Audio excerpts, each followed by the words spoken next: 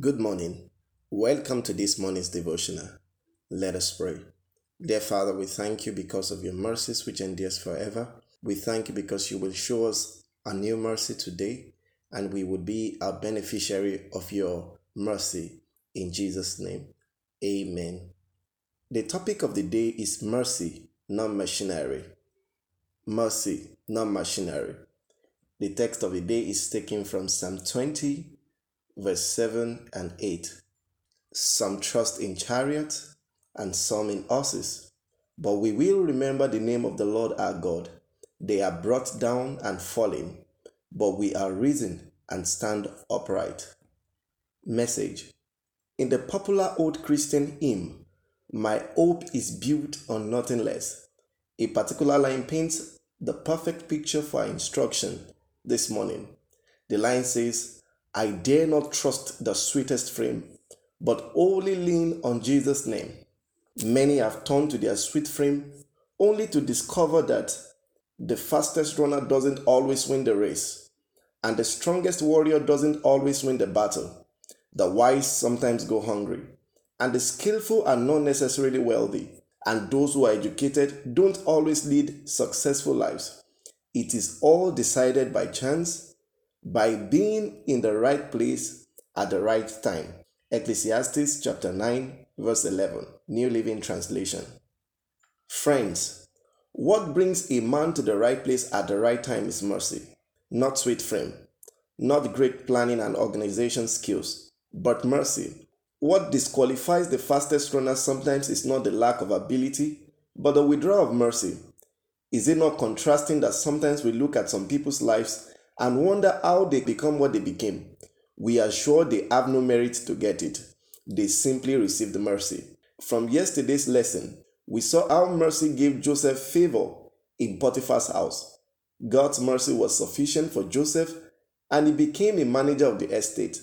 Mercy made him prosper in everything he does. Some may say that Joseph was only lucky. The truth is that men who have received mercy must be lucky. But was he also lucky in the prison? No. God gave him mercy there also and brought him favor. There also he became a leader. The truth is that mercy has a way of opening the doors that muscular power and human machinery cannot. It gives a man what his power cannot give him. It was mercy that opened the palace doors and made a slave governor in a foreign nation. Can his ability fetch him such a promotion? No, it is mercy. May we receive mercy for our lives this morning in Jesus' name. Are you without a sweet frame and not super intelligent? Do you lack special abilities and you wonder what will become of your future? Relax. All you need is to obtain mercy, and you are sure that fulfilling God's purpose for your life would be possible. A man would continue to struggle with machineries, skills, and methods without any tangible success to show for it. Such must run under the cover of mercy. Emphasizing mercy, however, is no means of discouraging great virtues and excellence. What it means is that despite those uncommon abilities, a man needs mercy to achieve his dreams and become what God intends for his life. Seek mercy, strong man. Quit relying on your strength, which could be intellect, skills, or whatever.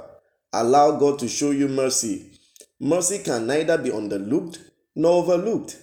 Therefore, in all things, seek mercy. Reflection.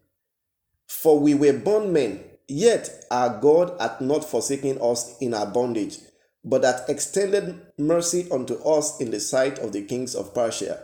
Ezra 9 verse 9. Only mercy can bring slaves into favor with kings. Meditate upon these words and pray for God's mercies today. May God be merciful unto you and bless you this morning. Have a glorious weekend. God bless you.